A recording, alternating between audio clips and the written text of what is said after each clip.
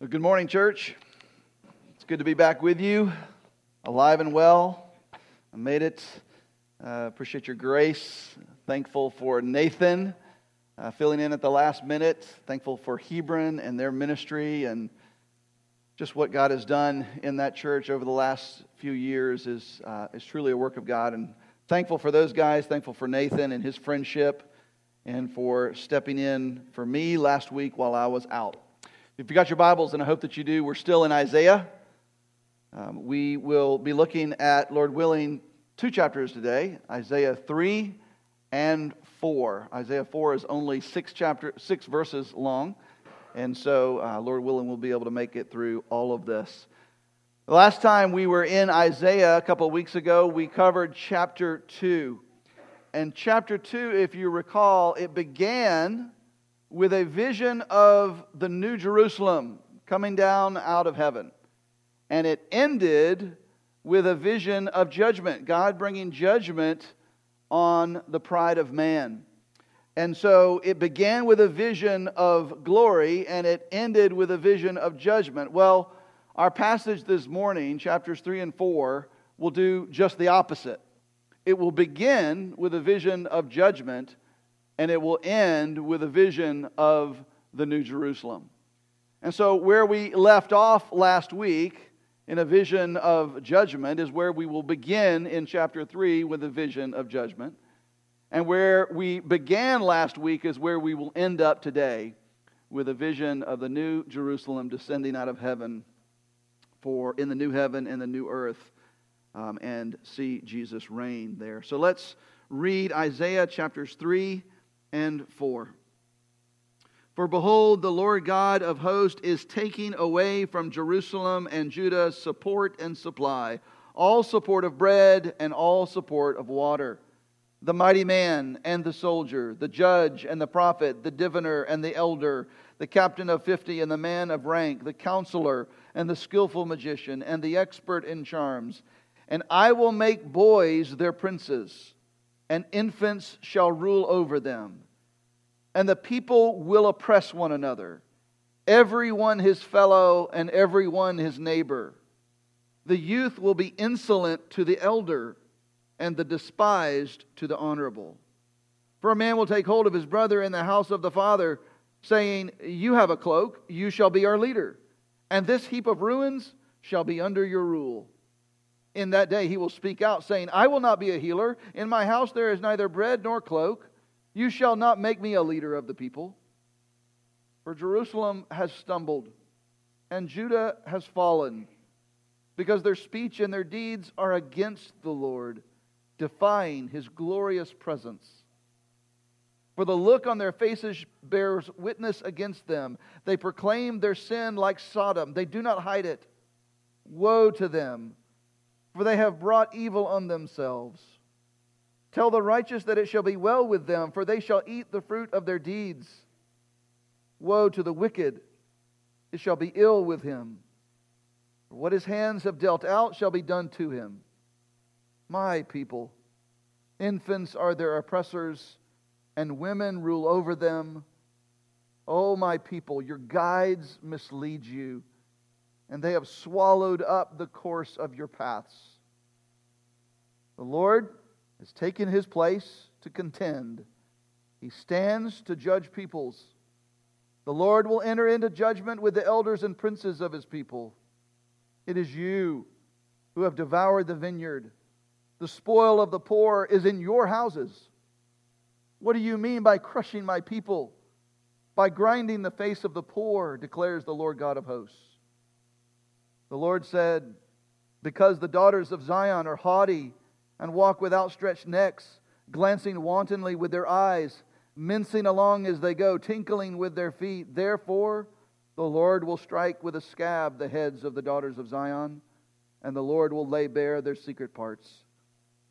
In that day, the Lord will take away the finery of the anklets, the headbands and the crescents, the pendants, the bracelets, the scarves, the headdresses, the armlets, the sashes, the perfume boxes, and the amulets, the signet rings and nose rings, the festal robes, the mantles, the cloaks, and the handbags, the mirrors, the linen garments, the turbans, and the veils. Instead of perfume, there will be rottenness.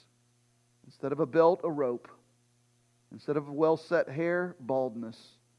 Instead of a rich robe, a skirt of sackcloth. And branding instead of beauty.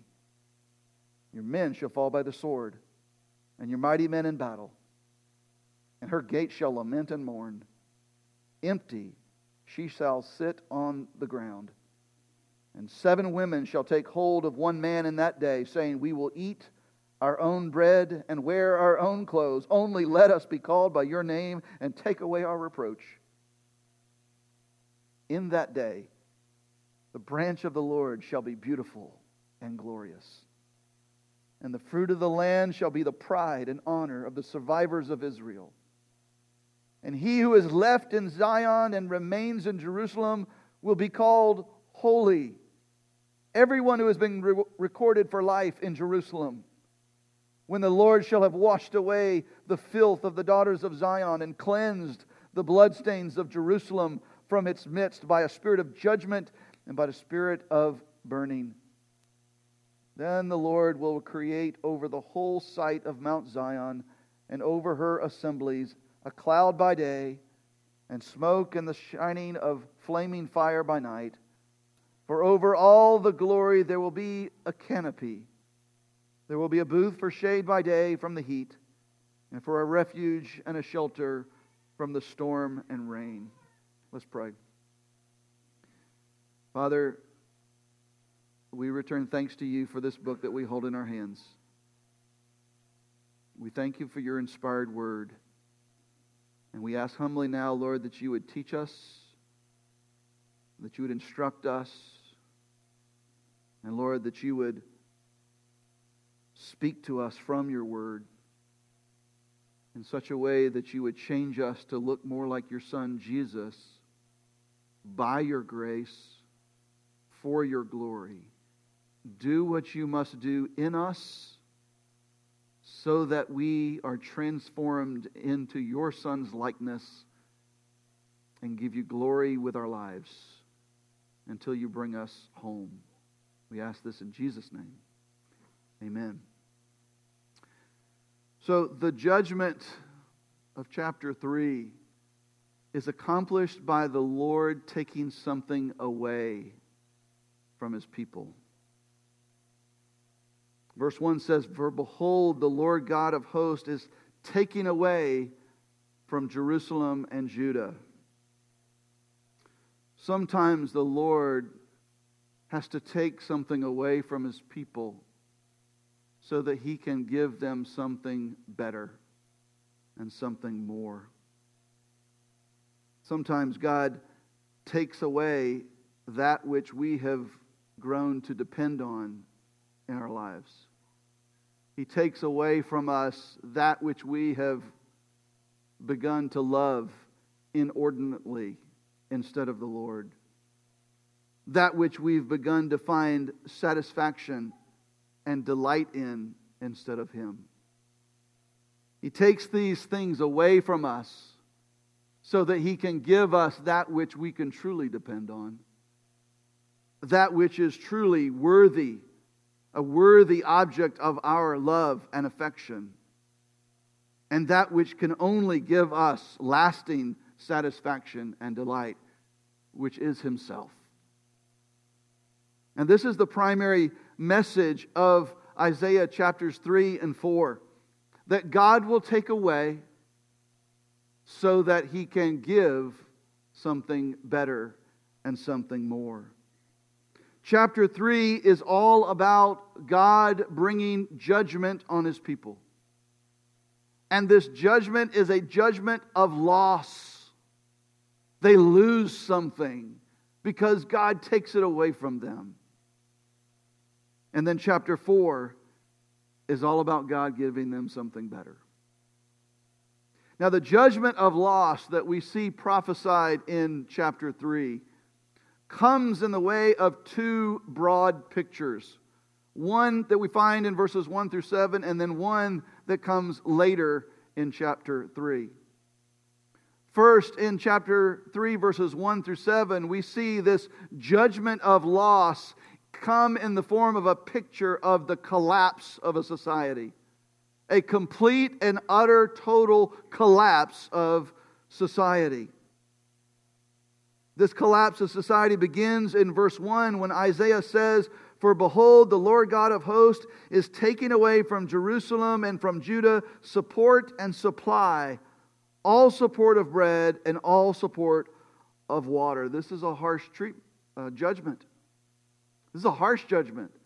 This is their very source of sustaining life. Bread and water, their ability to eat, Judah's ability to support themselves and feed themselves. The collapse of society continues in verses 2 and 3 with the loss of leadership, with the loss of systems of support and structure in that society that keeps that society going. These will be taken away. He says in verse 2, "I will take away the mighty man and the soldier, the judge and the prophet, the diviner and the elder, the captain of 50 and the man of rank, the counselor, the skillful musician and the expert in charms." These were positions of leadership, and these were positions and offices in that society that cared for the people, that took care of the people and provided structure and support for that society, and represented all of these systems for support. And Isaiah says that God is going to take these away in judgment. So great will this collapse of society be that verse 4 says, I will make boys their princes, and infants shall rule over them. Probably a reference to immature, inexperienced, and capricious leadership. In other words, He will take away your existing leadership, your existing rulers, and replace them with leaders who act like immature boys. And we probably don't have to look far in our own day and society to see examples of this today. The result will be oppression and injustice. Verse 5, "And the people will oppress one another, and every one his fellow, and every one his neighbor. The youth will be insolent to the elder, and the despised to the honorable." What a terrible world to live in. Oppression will be rampant.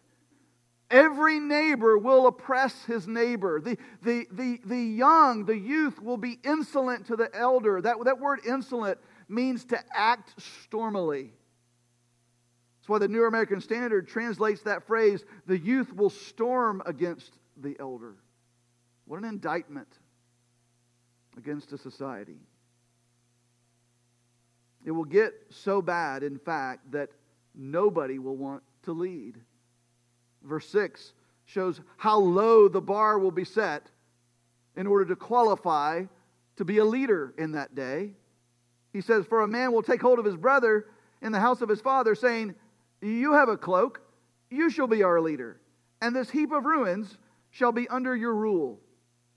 We're entering into a season as a church of recommending new elders and new deacons. And we know that the bar that is set in Scripture for those offices is set very high, as we see the qualifications, the bar set by God Himself in 1 Timothy 3 and Titus 1. But Isaiah speaks of a day when the collapse of society will be so great in fact, that the bar will be set so low, they'll lower the bar for leadership so much that if you've got a coat, you qualify to lead. But even then, nobody will want to lead. Verse 7, "In that day, his brother will speak out, saying, 'I will not be a healer. In my house there is neither bread nor cloak. You shall not make me a leader of the people.'" In other words, I refuse to take the mantle of leadership. I don't want to be the leader. After all, it's just, as he says in verse 6, a heap of ruins. Who wants to lead that? I think it's noteworthy that when Isaiah is warning here of the impending collapse of society, he puts great emphasis here on problems associated with leadership. Whether it's the removal of good leadership or the installment of immature and inadequate leadership, or the complete absence of anyone willing to step up and serve in leadership. This is a picture here of complete and total collapse of society. The systems of support in that society, the structures that keep it going, all supply of bread and water are taken away, and the result is rampant oppression and injustice. Quite a picture of judgment through loss. Now, before we get to Isaiah's second picture of judgment and loss in this passage, Isaiah answers here in the middle part of chapter 3 a question that his readers were probably asking at this point, which is, why? God, why would you do this to Judah? Why would you do this to your people? And he answers that question in verses 8 through 15. Verses 8 through 15, we see a reasoning for this judgment, why it's happening. And in this reasoning, we find three things. We find a cause for the judgment, we find a pronouncement of judgment, and then we see a court scene where God himself justifies this judgment. It's just. First, the cause of judgment in verses 8 and 9. The cause of judgment is sin. He writes, "For Jerusalem has stumbled and Judah has fallen." They've stumbled in sin. They have fallen from grace. And in what way? He goes on to say, because their speech and their deeds are against the Lord, defying His glorious presence. They've disobeyed God in both their words and their actions. And they're living in defiance of God's glorious presence. Now that's a scary place to be.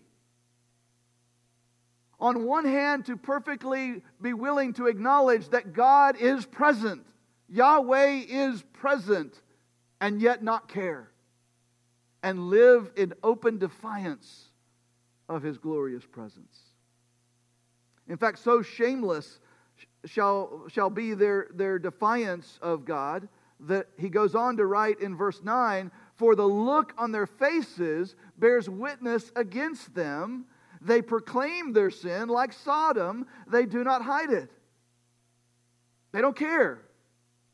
They're doing what they want. They don't even try to hide it. They've become so self-indulgent and arrogant that they openly flaunt their sin without any hint of shame whatsoever. And again, if this is not a description of our day today, I don't know what is. So the root cause of the judgment that's described in verses 1 through 7 and the cause for the judgment that will be described later in chapter 3 is sin and rebellion against God. And God, as a just and righteous judge, He must answer sin and rebellion with judgment. And so the cause of judgment in verses 8 and 9 is followed by the announcement of judgment in verses 9 and 12. He's told us what the cause is. It's because you've rebelled. It's because you've sinned. And so now He pronounces judgment. And He does that by way of woes. Now there are three things I want us to briefly observe from these 3.5 verses, from the second half of verse 9 to verse 12. First, we're told here that the people are getting what they deserve. They're getting what they deserve. Verse 9, at the end of verse 9 says, "Woe to them, for they have brought this evil on themselves." In other words, this judgment is earned. It's what they deserve because of how they have rebelled.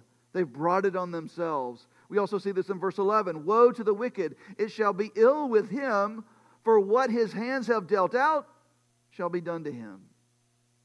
In other words, the wicked are going to receive this judgment because of their wickedness.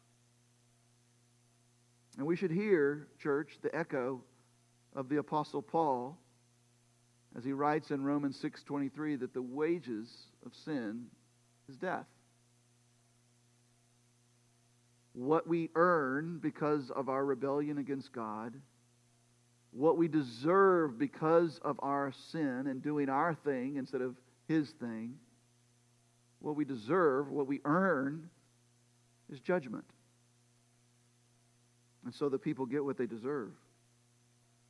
The second thing to note here is that there is a promise of salvation for the righteous. Look at verse 10.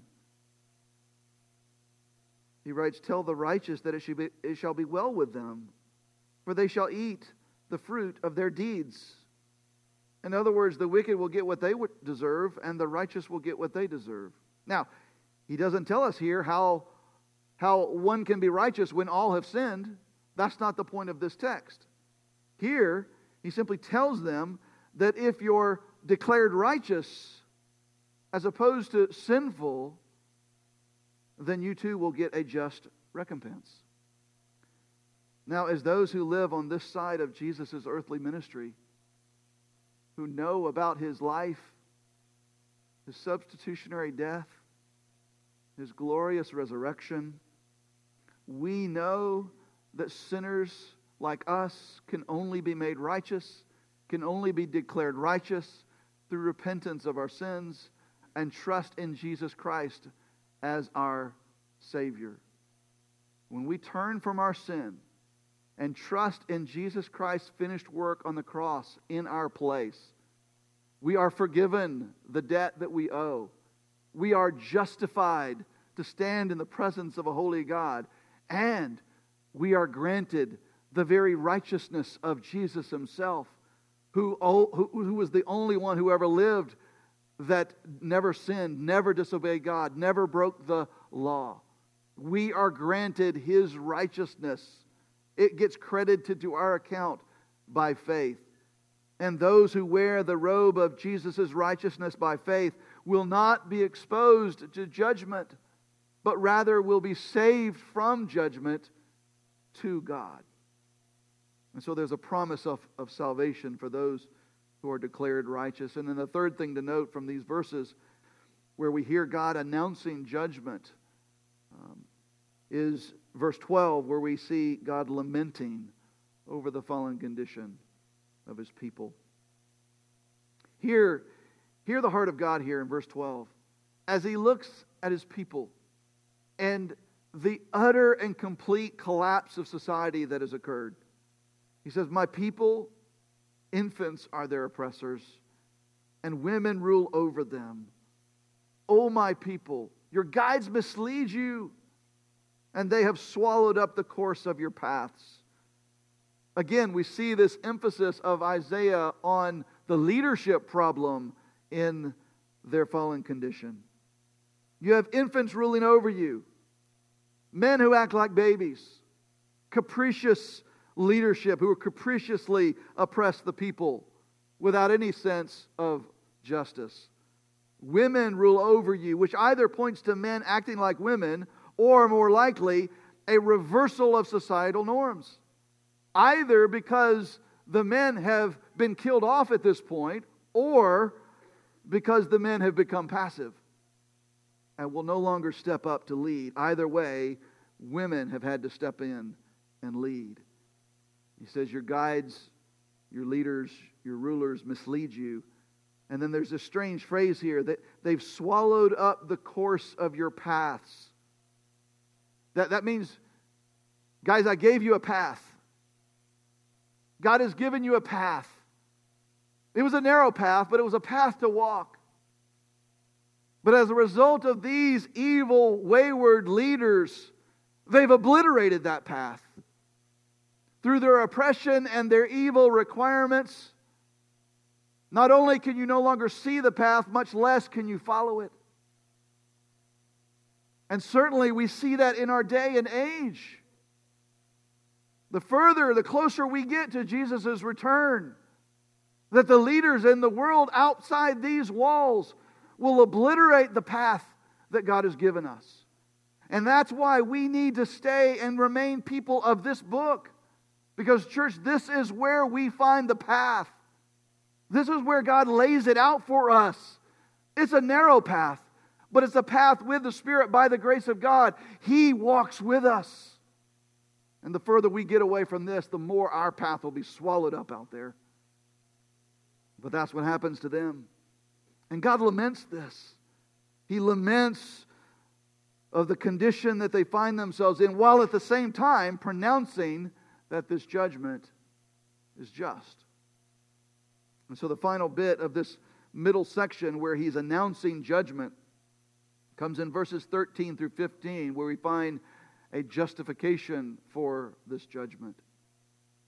Verses 13 through 15 play out like a court scene where God brings charges against the people and makes his case before judgment is rendered. Verse 13, the Lord has taken his place to contend. He stands to judge the people. So he stands as both prosecutor and judge to make his case against the people. Verse 14, the Lord will enter into judgment with the elders and the princes of the people. Again, an emphasis on the leadership. He holds the leaders accountable here. And what does he say to them? He says, it is you who have devoured the vineyard. The spoil of the poor is in your houses. You, leaders, you are the reason for the supply of bread and water being gone. You're the ones who have done this.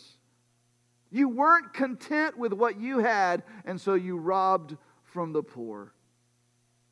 Verse 15, what do you mean by crushing my people? By grinding the face of the poor, declares the Lord God of hosts. A very graphic way of referring to how they would steal the wheat from the poor and grind it up into their mill to make flours. It was as if they were grinding the very face of his people. The case has been made here against the people, and God is justified now in bringing judgment on them for their sin. And so what we have in the remainder of chapter 3 is a second picture of judgment through loss. The first picture of judgment through loss, again, was the collapse of society. Then we have that reasoning for the judgment, and now we have the second picture of judgment through loss. And this is a picture of the extravagant indulgences of the women of Jerusalem. We find this in verses 16 of chapter 3, and it extends all the way to verse 1 of chapter 4.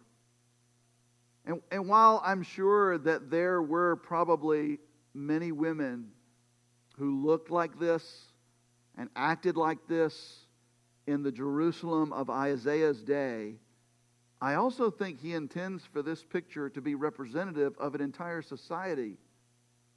An entire society that has gone rampant in extravagant indulgences, both men and women, who are intoxicated with the arrogant pursuit of their own wealth, their own vainglory, their own beauty, and their own importance. Now there's two parts to this picture. The first part is in verses 16 through 24, where he focuses on their outward beauty and the implements of their adornment. And God says he's going to take these away. He's going to take away their outward beauty, and their implements of adornment, and he's going to replace it with ugliness, with shame, and impoverishment. Verse 16, the Lord said, because the daughters of Zion are haughty and walk with outstretched necks. There's a picture there of their prideful arrogance. They've got their noses upturned, their necks outstretched.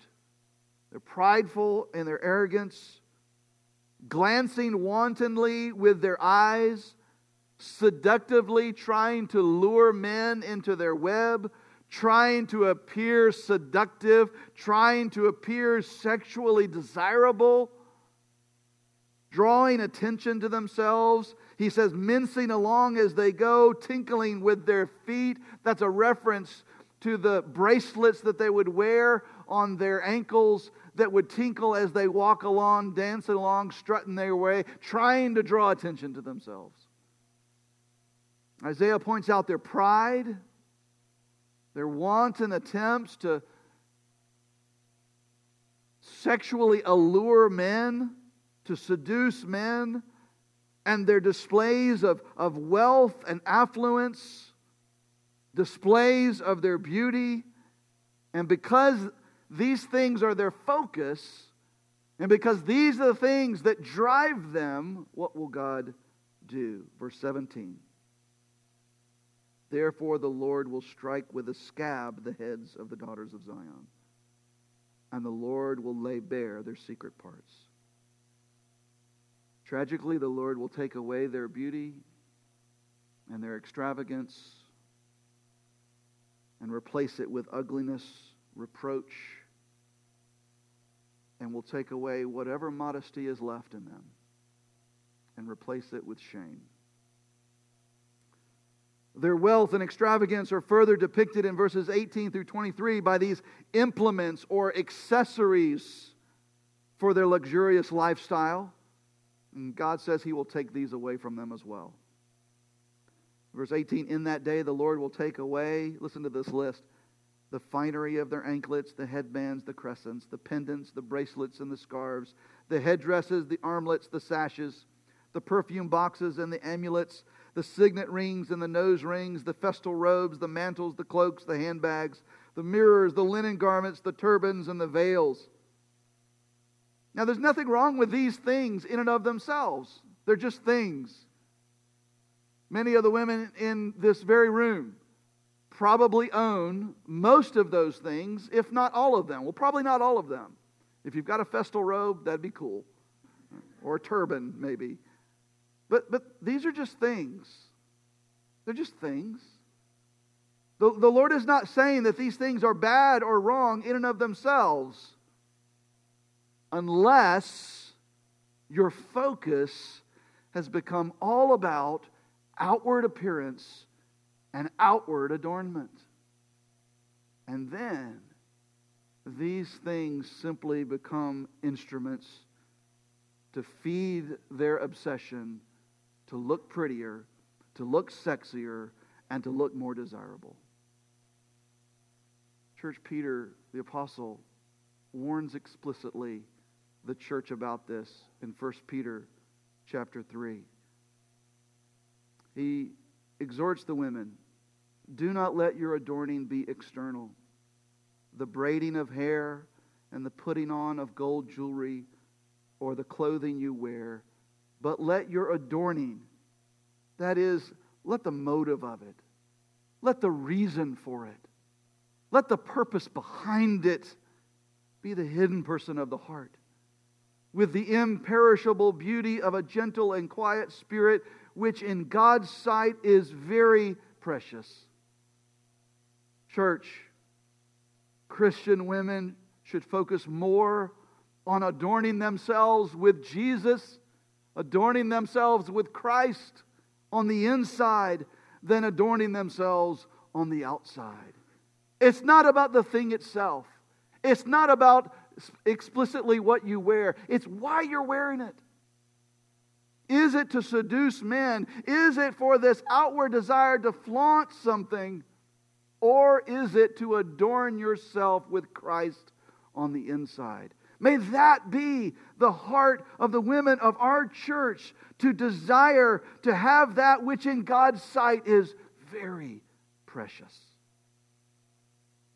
Isaiah seems to say that these implements of adornment in verses 18 through 23 will be taken away from the women of Jerusalem because of their pride, because of their obsession with self, their obsession with beauty, because of their wanton sexuality and their compulsion to do whatever was needed in order to appear sexually desirable, and because of their need to flaunt their beauty, their wealth, and their affluence. It wasn't because they wore jewelry. It wasn't because they had nice clothes or nice hair. It wasn't because they were pretty. It wasn't because they were wealthy. It was because they had become so intoxicated with their own glory and their own beauty and their own wealth that they had no room in their heart for God. In reality, they had begun to worship self rather than God. And so, these implements of adornment, God says, I will take them away. And He replaces them with items of reproach. Verse 24. Instead of perfume, there will be rottenness. Instead of a belt, a rope. Instead of well-set hair, baldness. Instead of a rich robe, a skirt of sackcloth. And branding instead of beauty. And then as if that was not enough, there's a second part of this picture of judgment through less, and that's in verses 25 through 41, where the focus shifts to the objective of their adornment. And what was the objective of their adornment? What was the target of their seduction? Man. And now he's going to be taken away. Verse 25, your men will fall by the sword and your mighty men in battle. The men whom they worked so hard to seduce, so hard to attract, they're gone now. They've fallen by the sword. Verse 26, her gates shall lament and mourn. Empty she shall sit on the ground. How pitiful is the picture of this once proud woman. And then this picture concludes in verse 1 of chapter 4. When he says, and 7 women shall take hold of one man in that day, saying, we will eat our own bread, we'll wear our own clothes, only let us be called by your name and take away our reproach. In other words, in that day, the women will so outnumber the men, because again, the men have died by the sword at this point. 6 out of every 7 men are gone. And in that day, 7 women will take hold of one man, saying, marry me, marry me. I'll feed myself. I'll clothe myself. You don't have to do anything. Just give me your name so that I can avoid this reproach. And so to summarize these pictures, Isaiah calls out to the people and he paints a picture of loss. Judgment through loss. Loss of security. Loss of hope. Loss of support in that society, loss of wealth, loss of beauty, loss of vainglory. That's a lot of loss. And it happens because of sin. It happens because of rebellion against God. Now, before we get to the good news, before we turn the corner and talk about what God's people gain as a result of all this loss, I want us to consider the time frame of this prophecy's fulfillment. And this is important because this will help us to sift through how we apply a passage of Scripture like this. First, I think that we can see partial fulfillment of this prophecy of judgment through loss in Isaiah's near future. The Assyrian Empire, at this point as he's pronouncing these prophecies, they are in slumber. But that great war machine to the north will soon awaken during Isaiah's lifetime and turn on first the northern kingdom of Israel and wipe them out. And then it will turn on the southern kingdom of Judah. And while the Assyrian siege on Judah would fall short of defeating Jerusalem, the subsequent Babylonian Empire will succeed where it fell off and will come upon them, defeat them, and lead God's people away into exile. And much of this prophecy that's given here would in fact occur during the relentless siege and subsequent eventual fall of Judah. Loss of leadership, loss of security, loss of support, loss of wealth, loss of beauty and vainglory. And it will be replaced with the evil and capricious leadership of first the Babylonians and then the great Persian Empire. The security and wealth of their society will be replaced with oppression and injustice, and the extravagance and opulence of their culture replaced with destitution and impoverishment in exile. And so in a very real sense, Isaiah was calling out and warning the people of his day that judgment by way of loss was coming, and it's coming soon as a result of sin. But secondly, I think we also see partial fulfillment of these prophecies in our day today. Certainly we experience inordinate inadequacies in leadership today, both in the leadership politically in our nation, as well as leadership even in the church. As a result of sin, all human leadership is flawed. Our political leaders are flawed.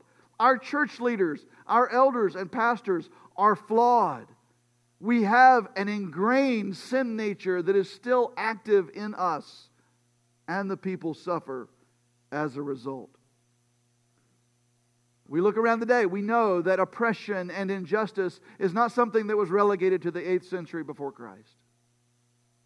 And certainly the focus on outward beauty and adornment is as strong today as it's probably ever been. The women of Jerusalem in Isaiah's day would have been the influencers on TikTok today. And the degree to which we see these worldly influences beginning to infiltrate the body of Christ, the degree to which we see these tendencies begin to show up in us, church. Let us remember Peter's warning in 1 Peter 4, verse 17, when he said, "It is time for judgment, and let judgment begin with the household of God." Church, we must discipline ourselves and fight against sin. We must link arms with one another to fight against the sin that is coming at us and coming from out within us in our own flesh. We must fight against this. We must turn from these worldly influences, church, or else the Lord will bring discipline on the church. And as we consider and as we look around today and we encounter flawed leadership, oppression and injustice, and the vanity of self-glorification in our day and in our culture, it should point us to the need for God to bring a purifying judgment in order to make way for something better. A new heaven, a new earth, when all this will be stripped away, and we, God's people, will be given so much more. And that leads us to the third time frame of fulfillment for these prophecies of judgment through loss.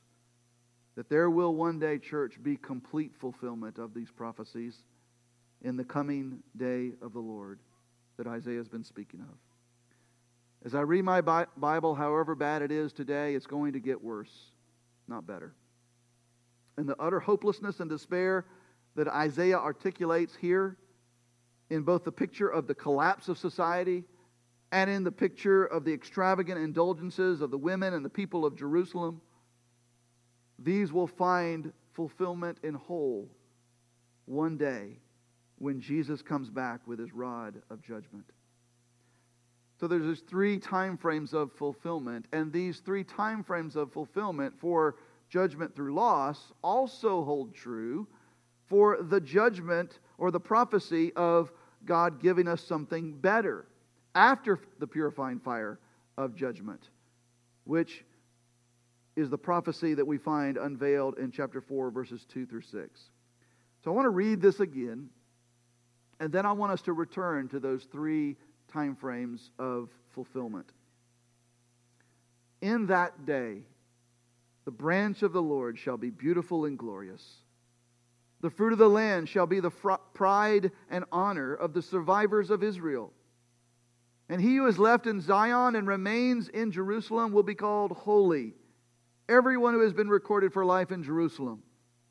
And when the Lord shall have washed away the filth of the daughters of Zion and cleansed the bloodstains of Jerusalem from its midst by a spirit of judgment and by a spirit of burning, then the Lord will create over the whole site of Mount Zion and over her assemblies a cloud by day and smoke and the shining of a flaming fire by night.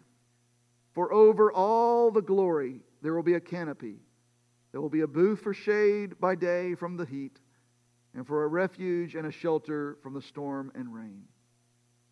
So first, let's consider partial fulfillment of this prophecy in Isaiah's near future. This passage describes in part the return of God's people from exile. In that day, the branch of the Lord, referring to new growth from the vine of God's people, he says, shall be beautiful and glorious. And the reference here to the survivors of Israel, that they're the ones who survived the exile. They've come back now and returned to the promised land. And we read about them in books like Ezra and Nehemiah as they come back to the promised land and they rebuild Zion. They rebuild Jerusalem. They're the survivors of Israel. The remnant of Jerusalem in verse 3 will be those who are, as he says, recorded as citizens of the restored Jerusalem. And the promised land in that day will indeed be their pride and their honor. For them, the Lord will have washed away the reproach of the daughters of Zion and cleansed the bloodstains of Jerusalem. He says, by a spirit of judgment and by a spirit of burning. And for them in that day, that spirit of judgment and that spirit of burning was the Assyrian Empire and then ultimately the Babylonian Empire. That God will have used those empires, those pagan lands and empires and armies as a spirit of judgment and a spirit of burning and purifying for His people. And through them, He will have washed away the reproach of the daughters of Zion and cleansed the bloodstains of Jerusalem. But this return from exile is only partial fulfillment of Isaiah's prophecies here. Because, for example, there's no pillar of cloud, no pillar of fire that will be over the rebuilt temple in Jerusalem. In fact, these pillars, the pillar of cloud, the pillar of fire, representing God's presence with His people, they ceased once Solomon first built the temple there in Jerusalem. There's no more of them after that. And that was over 100 years before Isaiah came on the scene. And so that doesn't find fulfillment in the exile. And so while the people returning to Jerusalem after the exile would see partial fulfillment of this, reading this, they would say, yeah, I see some of this happening. Still, it would point them forward. It would still point them to the future, to a later time. As with the prophecy of judgment, so with this prophecy of gain, it also finds partial fulfillment in our day today. In the Old Testament, the branch refers to the shoot or the sapling, the new growth from the stump of Jesse. Jesse was David's father. David was the greatest king of Israel. But David himself was given a promise that one from his line, a shoot from his line, a seed or a sapling from his line would one day sit on the throne, his throne, the Davidic throne, forever and rule His people forever. And so this branch of the Lord in verse 2 is Jesus. It's Jesus Himself. This is a theme that Isaiah will continue to develop throughout this book. In fact, the Jewish Targum, which is the Aramaic translation of the Hebrew Bible, translates Isaiah 4:2 this way: at that time shall the Messiah of the Lord be for joy and for glory to those that are escaped. And so for the church today, the branch of the Lord has come. And we look to Him, and we find Him to be glorious and beautiful. And we in the church of Jesus Christ, we are the remnant of Israel today. We are the remnant of Israel who, as verse 3 says, are called holy. Oh, how can filthy sinners like us be called holy? Because verse 4, the Lord has washed away the filth of our sin and cleansed the bloodstains from us. And how did that happen? Verse 4, by a spirit of judgment and burning, whereby the Lord Himself endured the judgment that we deserve. And the wrath of God that we deserve to have poured out on us, by God's grace, was poured out on His Son.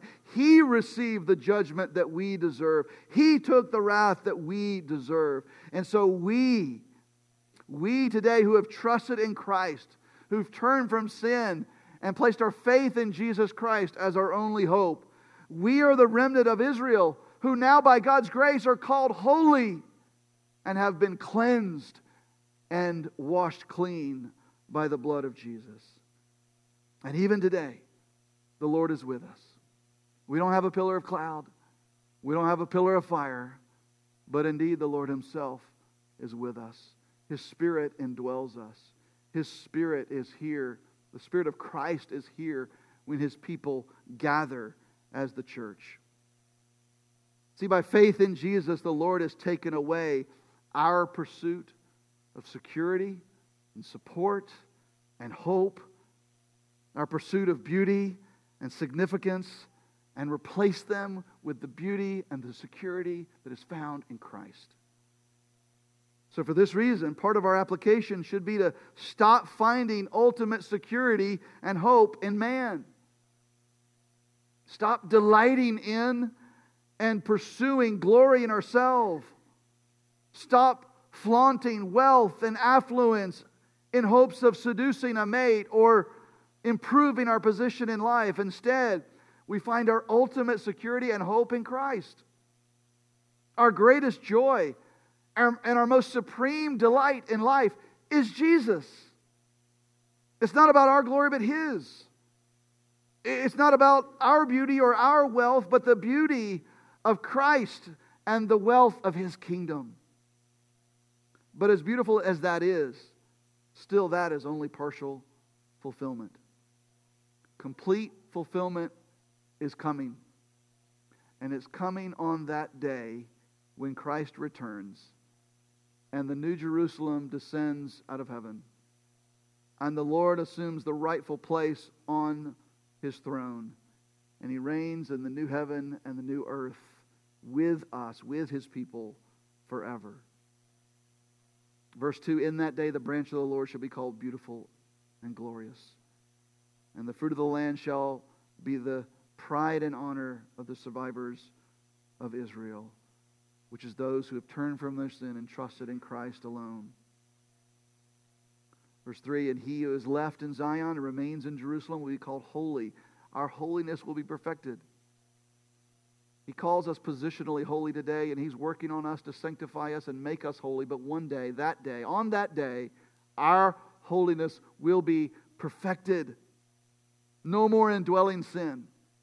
No more rebellion. We will be holy as He is holy. And who will comprise this holy people? Verse 3, everyone who has been recorded for life in Jerusalem. And we remember that the book of Revelation tells us when those names were written into that book, before the foundation of the world. If Jesus has saved you, that means that before you were born, before you were a twinkle in your mama's eye, your name was written in the Lamb's book of life. And on that day, we will walk into the new Zion, washed and cleansed by the blood of this Lamb. And we're told in verse 5, then the Lord will create over the whole site of Mount Zion and over her assemblies a cloud by day and a smoke and shining of a flaming fire by night. For over all the glory there will be a canopy. There will be a booth for shade by day from the heat, and for a refuge and a shelter from the storm and the rain. The pillar of cloud, the pillar of fire will return, symbolically representing the tangible presence of God that we will be among. You see, today we only know in part, but then we will know fully. Today we see dimly as in a mirror, but then our faith will be made sight, and we shall see the Lord in all of His manifest glory. And there will be this canopy. I love this. In Scripture, the canopy always refers to a wedding scene. This is a wedding canopy.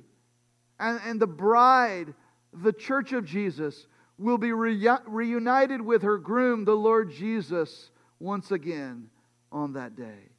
And in Him, we will find eternal shade and refuge and shelter from the heat of sin and from the storm of judgment. He, the Lord Christ, will be our rest.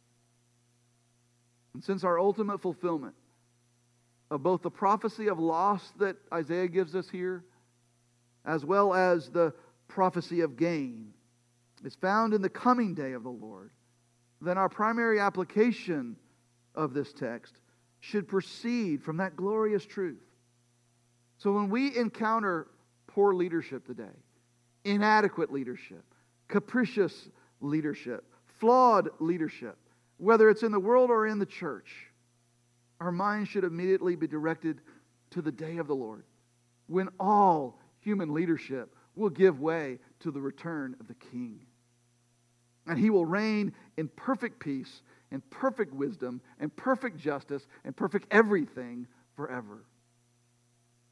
When we see cracks in the foundation of society, and it looks as though society is beginning to crumble and fall and collapse, we should remind ourselves and one another that a new city is coming. And the foundation of this new city is permanent, and it will never crack, and it will never crumble. When we see our world drunk on self-advancement and self-promotion, infatuated with beauty and wealth and sex and success, and doing everything it can to maximize enjoyment and comfort and indulgence. And church, when we hear the siren call of those indulgences ourselves, from the deep recesses of our own flesh, let us give no quarter to the enemy. Let us fix our eyes on Jesus, the author and perfecter of our faith. And let us look to that new city that is coming, church, where the paltry desires of our flesh in this world will give way on that day to true security, true beauty, and true glory. Let's pray.